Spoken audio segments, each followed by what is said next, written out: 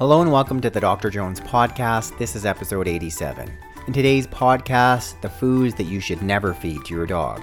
Veterinarians are now using honey and sugar to heal wounds, and so can you. Lastly, a dog in New York City tests positive for COVID-19.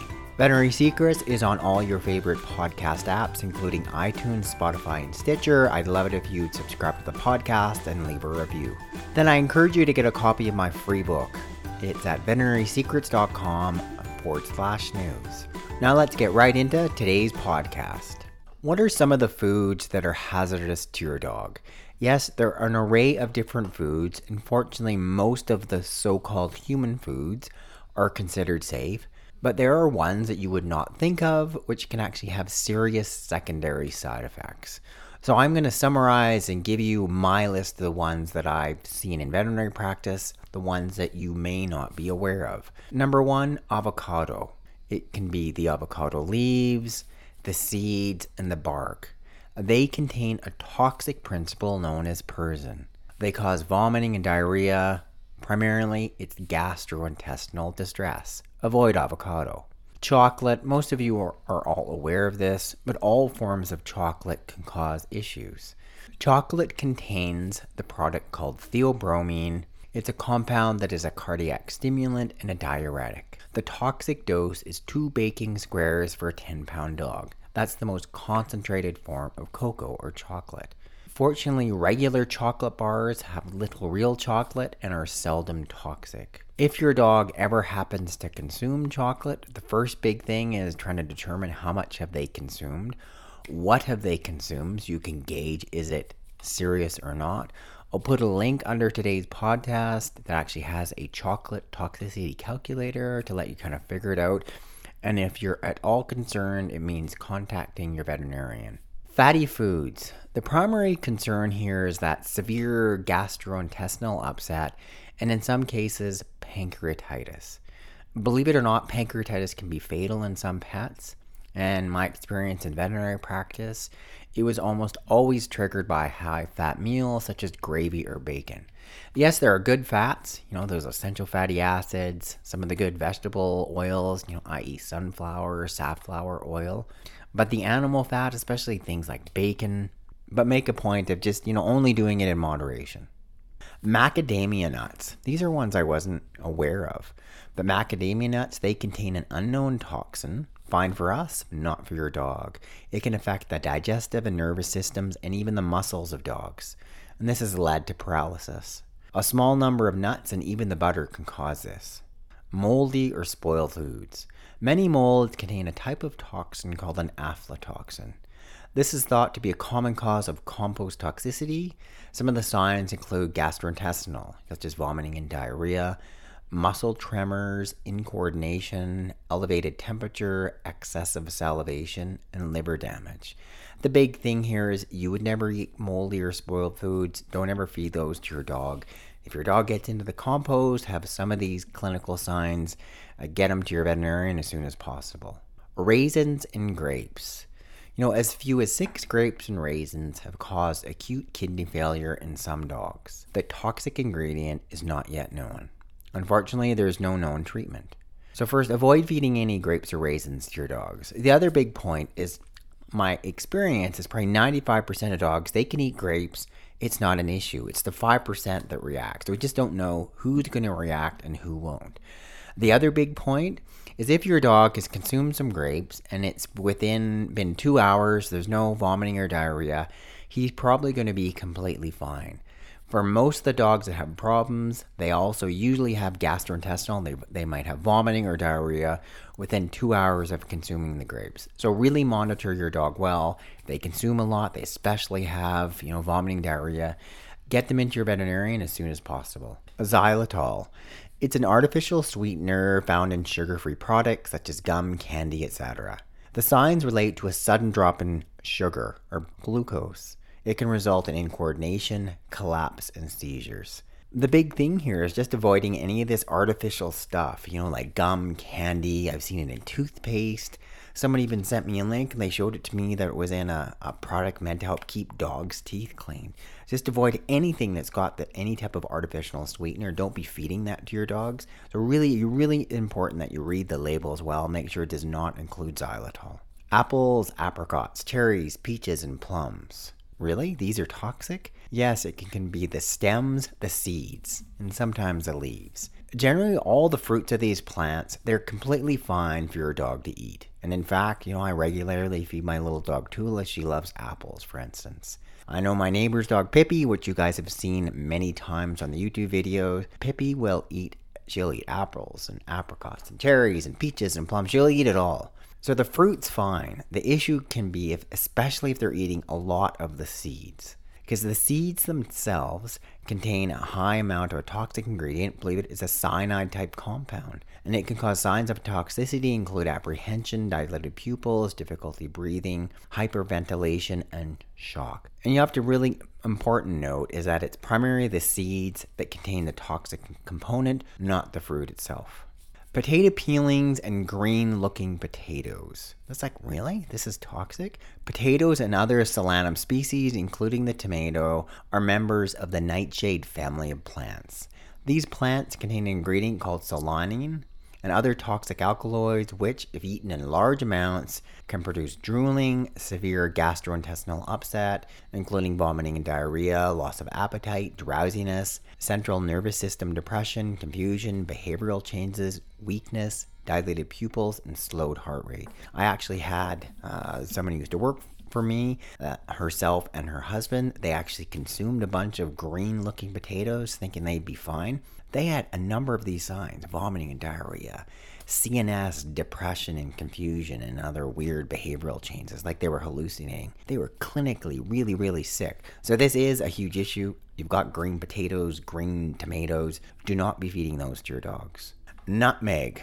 So I use this surprising spice often myself, but it can be really toxic and even fatal to your dog. Unfortunately, the toxic component is unknown. Signs of toxicity include tremors, seizures, nervous system abnormalities, or even death. Sweetening wound care, honey and sugar bandages. Why, when, and how you should be incorporating honey and sugar into your pet's wound healing arsenal. Part of this article comes from DVM 360, and they'd actually done an article directly in reference for veterinarians. But it's directly applicable to you guys as well, being a pet parent at home. You're having dogs and cats, they're going to have wounds. This is a really legitimate option. The medicinal use of honey and sugar dates back thousands of years. When used appropriately, honey and sugar are excellent options in the early phases of wound healing and can speed patient recovery. But why honey and sugar? The primary way they work is they have an antimicrobial effect by it's called increased osmotic concentration. What it means is they're actually drawing fluid out of the bacteria, leading the bacteria to dry out, and they die. Honey has the same benefits, but exerts additional positive effects on wounds through the production of extremely low levels of an ingredient called hydrogen peroxide, generated by a specific enzyme that is found in honey. Honey also affects a certain level of acidity that decreases bacterial production. Honey also has antioxidants. Honeys from different areas around the world may vary in their potency or spectrum of activity. There's one type of honey called Manuka honey. It has received particular attention for the presence of an antimicrobial compound known as methylglyoxal. Even among Manuka honeys, they actually rate the amount of this methylglyoxal, and it's often expressed as the unique Manuka factor, or UMF. So what they have found is that a higher UMF is thought to correlate with a better or higher antibacterial activity. Interesting. Manuka honey is effective against an array of different bacteria, both gram-positive and gram-negative. But honey itself, not even just Manuka honey, is really important against multi-drug resistant bacteria. And as this seems to be an increasing problem in veterinary medicine, we know that honey is going to be becoming increasingly important. So when should you be using honey and sugar on your dog or on your cat? Both honey and sugar are indicated in patients with wounds in the inflammatory to early repair phases. Honey and sugar dressings should be discontinued Once a wound has developed a thing called healthy granulation tissue, it's got this healthy cover over top protecting the wound. It's no longer kind of oozing out all this excess fluid. In people, reviews have documented the best evidence for use of honey to treat even things such as partial thickness burns. When there's a good covering over the burn, they stop using it. But early on, when it's oozing out all this fluid, that's when they use it. They're suggesting that you should be using honey when you've got a wound that is contaminated, it's oozing lots of fluid, that's called exudative. The wound's in the early phase of healing for these chronic non-healing wounds, and wounds that have known or suspected multi-drug resistant bacterial infections. When would you not use honey and sugar? Use of honey or sugar is not appropriate in patients with dry wounds, as both agents will further remove fluid from the wound bed, and that's going to affect healing. The majority of the time when we're dealing with these early wounds, there's all this excess exudate, all this excess fluid, likely infected with bacteria. That's when you want to be using honey and sugar.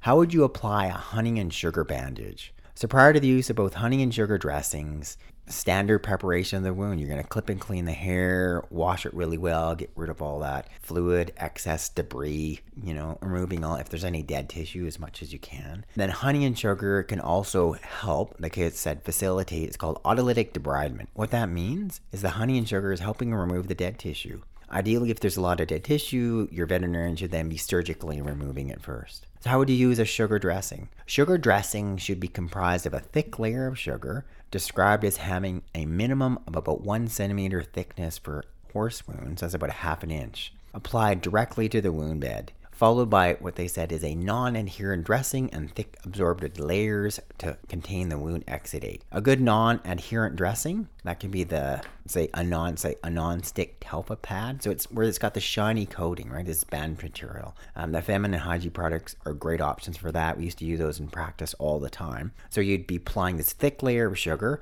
one of these non-stick bandages on top of that sugar. Then you'd wrap that in a whole bunch of gauze. And then after that, then you'd put on, say, a bandage such as vet wrap as your final wrap. They're saying sugar bandages should be changed daily at a minimum, and if there's a lot of exudate, you're going to have to do it 2 times a day. They talked also about honey dressing. So honey bandages can be changed less frequently, depending on the overall health of the wound and the degree of the exudate present, in terms of how much stuff is coming out and how smelly it is. They're saying they should be changed at least a minimum of every 5 to 7 days. So this is another interesting key point. The ideal honey product is unpasteurized and not heated really hot. Super important. We're dealing with local unpasteurized honey. Yes, there are medical grade honeys available, and that's available to, say, veterinary clinics and human hospitals. They've been irradiated to avoid the possibility of contamination. But really, you generally do not see this in practice. They're saying other honey products are now formulated as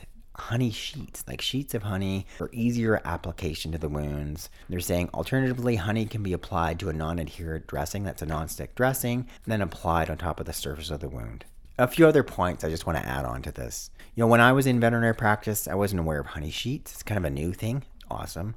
When they're talking about these non-adherent dressings, they mean a bandage that won't stick. I'm saying that the most cost-effective one of these is the feminine hygiene products. You're applying the non-sticky side on top of the sugar or the honey. This is then wrapped with gauze and a cover bandage like vet wrap. Really is a great option if your dog or cat has a wound and is in need of care and you want to provide home care. Consider honey and sugar.